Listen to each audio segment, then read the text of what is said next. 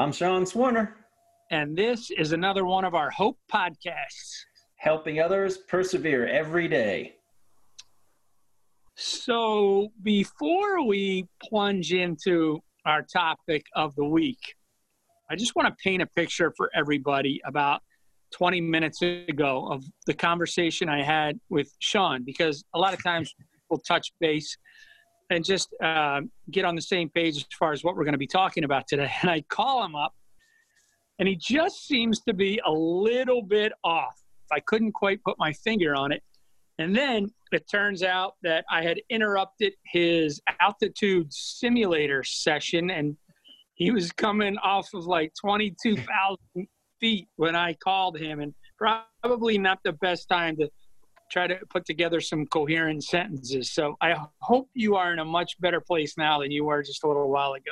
Dude, much better. I've been down at regular altitude now for a while, but now that you brought that up, we also have some video of you singing some a little Aretha Franklin we might have to send out there.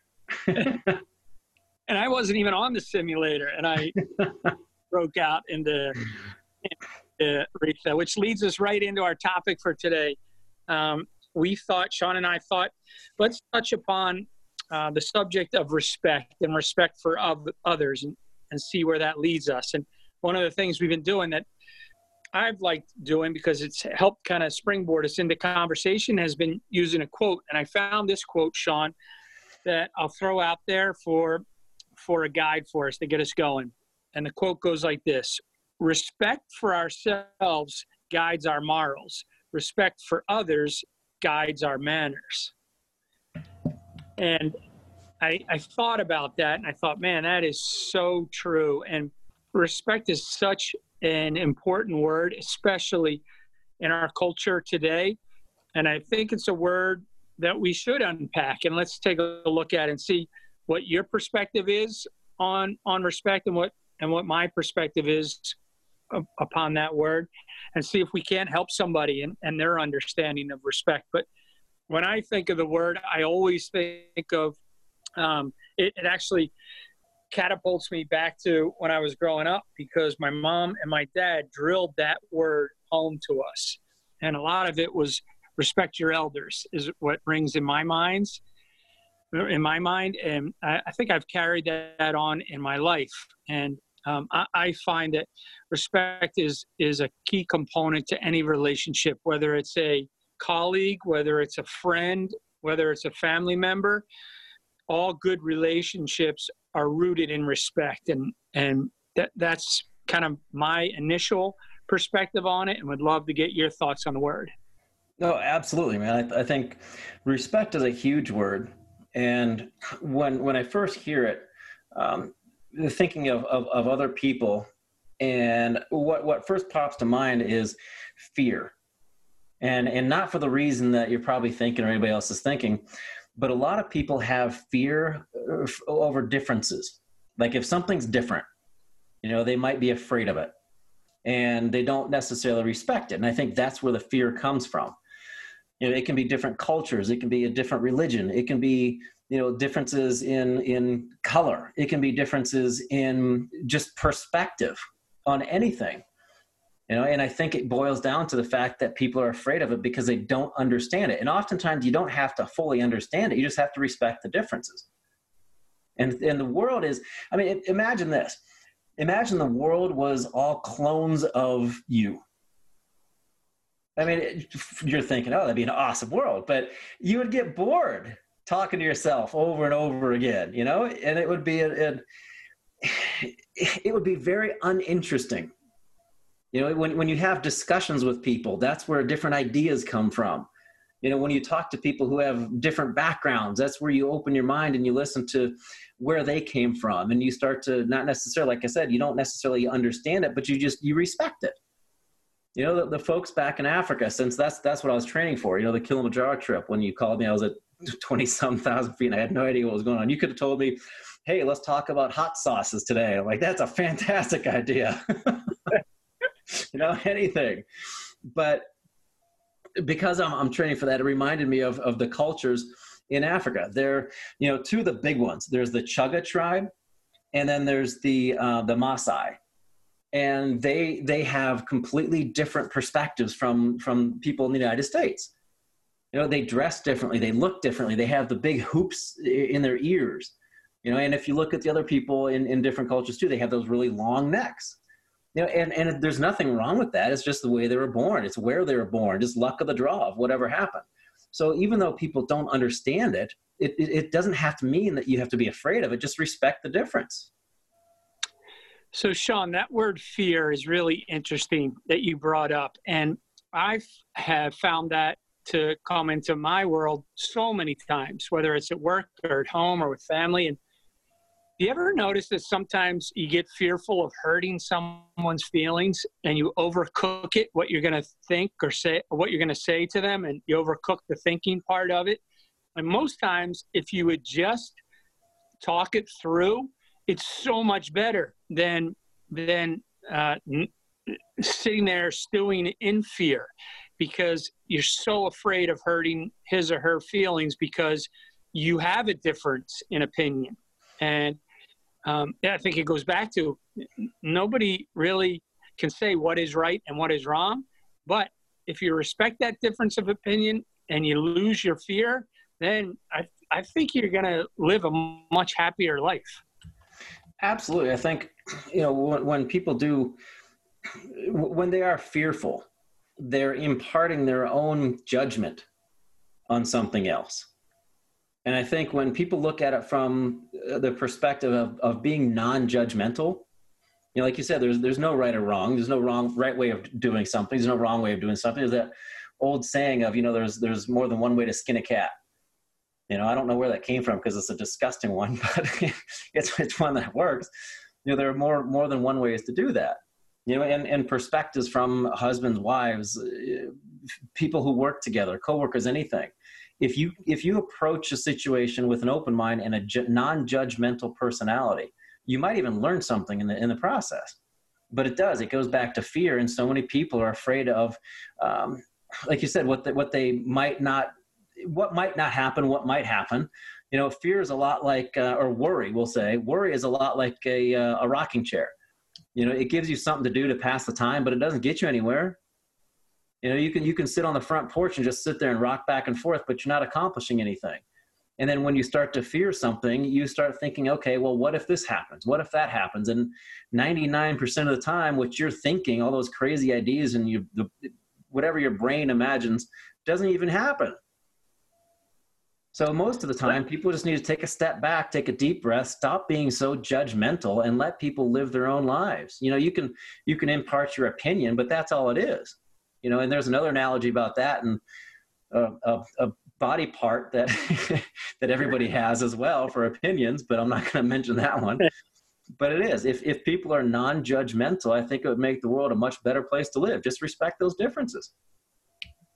You find it really, I have, and I'm going to see if it's crept into your world too with this pandemic. I think respect has to be at the core of those differing opinions, or else you're going to have division, even amongst family, amongst relatives. You have to have some sort of core respect, or else it could lead you down a bad road. And it gets heightened when things are as dramatic as right now in our world. Absolutely. And when you start worrying about something, it makes somebody else worry more. And then you kind of feed off of that. And when one person starts to freak out, the other one starts to freak out. You know, I mean, a great example is I was coming down from climbing Everest, and we were standing in what's called the Khumbu Icefall, which is basically like a Manhattan, and all the skyscrapers are like chunks of ice, but on a 45-degree angle, and it's moving 4 feet a day. So it's all shifting and always moving. And you know what it sounds like when you have a glass of ice and you pour some water in there, that popping and snapping.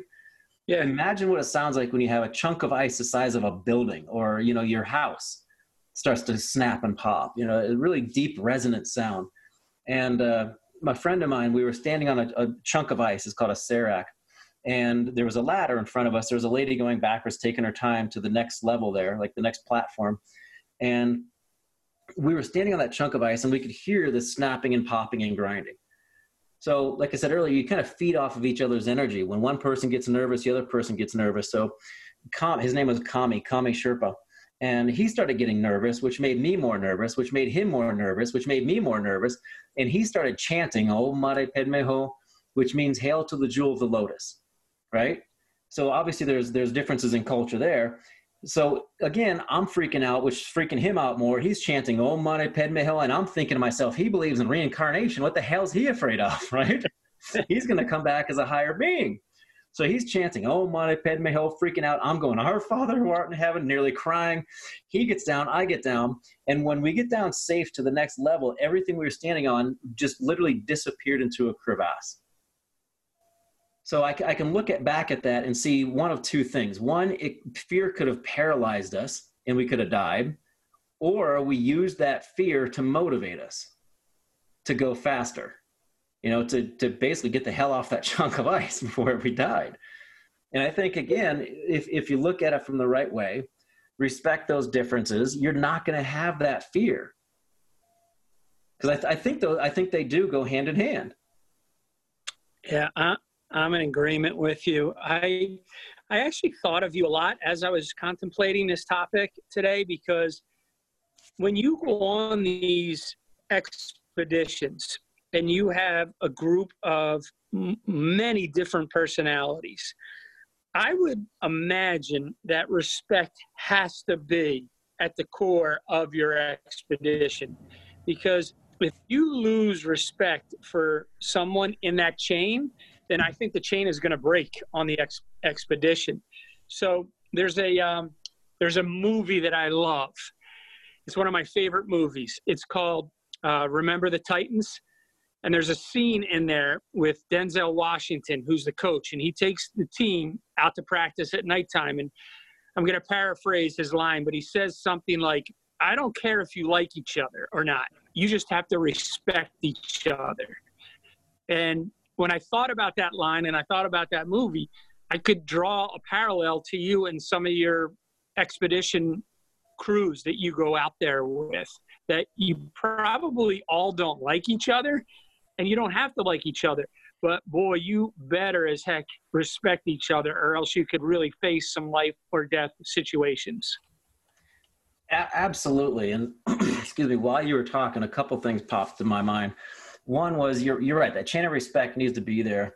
And I've taken people up Kilimanjaro from all over the world, and people have those different backgrounds. And there are some people who honestly shouldn't be on the mountain, and some people who deserve to be there as well because they put in the hard work. But the bottom line is, everybody in the group has the same goal, and they all want to reach the top. And the only way to do that is you can't fight against each other to make it happen. You have to have a cohesive team. You have to have a cohesive group working toward a common endpoint. When we go up, we always say that our number one goal, our number one goal is to enjoy the trip, but our number one goal is to come back alive. The number two goal is to enjoy the trip. And by enjoying the trip in each moment, the summit becomes a byproduct of having fun. And another point that I thought of was on Denali, my second attempt up Denali. There were a couple of guys on our team that I haven't spoken to since then because of what I'm about to explain. They were, I want to put this in the nicest way possible. They were very arrogant and self-serving. And at one point they said, one of them said, I'm going to take as much weight as I can. So that way, so I don't have to worry about doing it tomorrow or whatever. And we were at a place called Windy Corner where rocks the size of bodies fall down every day. And if you're not careful, and if you can't move fast enough, if you have a rock that's the size of, a 200-pound person rolling down at 50 miles an hour, it's going to take you out. So going around Windy Corner, you're supposed to have a light sled, and then you come back for your gear to pick it up and go up to the next camp because it's not safe.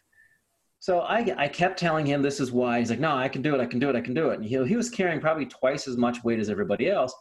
And what happened was his sled got hit by a rock and it tumbled over, almost taking him down. And we're all roped up to one another. So because he started tumbling down, we started tumbling down. So going back to, the quote that you said, you don't have to like one another, but you have to respect one another.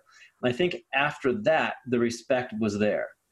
But before that, and it's weird, sometimes it takes something life-threatening to help you see from a different perspective. And, oh, yeah, maybe I should respect the fact that, Sean's been up here a number of times. He knows what he's talking about. And the same thing on Kilimanjaro. I tell people, look, it's a democracy, but I make the final decision. I've been up here. I know what's going on. I'll take your input, and I really appreciate it. However, I know what's going to keep us alive.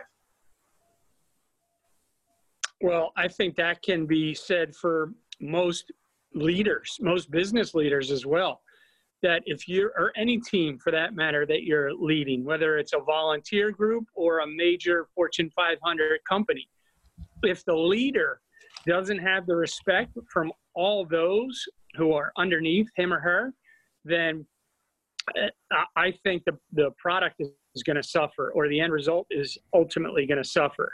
So that, I think that's a true quality of leadership too. And I really like what you said there about taking control too. Like, hey, I've done this before. Trust me when I tell you that there are certain things that you can and can't do on this mountain. And I'm saying this to protect you in the long run. And so those people on your trip, they're either going to respect you and listen to you, or they're going to take the arrogant approach that some of those other people do and get everybody into trouble. And that happens in life all the time. So I'm not saying that everybody's going to respect you and everybody's going to respect each other, but I think you should be carefully in tune to those that are and those that aren't, so that you can quickly weed out those that aren't to make your team better. Yeah, absolutely. I mean, there's a reason why our success rate on Kilimanjaro is 98%. And the average success rate for everybody on the mountain, I mean, not just, other groups, but every single group on the mountain, the average success rate is 48%. Like I said, we're at 98%. It's because we do things differently. And I think it comes down to the fact that we respect one another. And up in the mountains and in anywhere, people have different levels of ability. People have different backgrounds where they've trained harder, they've trained less, whatever that might be. There are some people who maybe they don't adjust to altitude as quickly, and some people who can't climb as fast as the other ones. So what we do is we always make sure that we have that, and I hate to say it, and I hope no one's listening to this who goes on our trip, we put the slowest person up front to keep the rest of the group in pace with that person. And if people are behind that person, full knowing, hey, this person's really struggling, they're the slowest person in the group, they'll think to themselves, I want to quit, I'm exhausted. And then they look up there and they see, somebody who's I don't want to say less than them, but maybe who's struggling more than them. And they think, well, if that person's continuing on, I can do it too. So I think if you do things in a strategic way, it really helps the group. And it helps the group bond when you have a common purpose. Yeah, and there's an ecosystem, obviously, that's in place for your trips. So you do that with a purpose. And duly noted that when I do go on your Kilimanjaro, probably will be that first person in line, and I won't take it personally, but I'll try to keep up the pace. Well, we also have a music list that we listen to, so I'll make sure that we play Respect for you. All right. R-E-S-P-E-C-T. That's right. I'll give you a little bit because you threw me under the bus earlier before recording, but Aretha. What else do you want to talk about today? Anything else on your mind with regard to? I think that's pretty good. I was when you first told me about respect, I was thinking about how fortunate and blessed I've been, and I've been to about 70 countries, and I've studied numerous different religions, numerous cultures, and when it all comes down to, you're right, respect, and if people. Well, I think one of the ways that, looking at it from a corporate standpoint, because you brought that up earlier, and I know that you're phenomenal at what you do. And I think it's because those companies who fail, those people who fail, the teams who fail, it's because they have somebody with a giant ego, because they think, oh, it's my way or no way. But you have to realize that, oftentimes we're all the teacher and we're all the student. Some people have different ways of doing things. It might be a little bit better. It might not be. It's just different. So I think once you get your ego out of the way and you respect one another, you can develop a more powerful team moving forward. Because that way you move, every cog is in place, every cog is oiled, and the whole machine moves forward together. Yeah, I'm with you there. All right, let's give a few takeaways here. One that I came up with just as you were talking there is an open mind. If you're going to be respectful to someone, you're going to have to keep an open mind, because if you keep a narrow passageway as far as your thought process goes, then you're never going to be able to look wide and think differently. So that would be one of my top points to take away today with regard to this topic is respect others with an open mind. As you're talking, I was thinking that you don't know what other people are going through.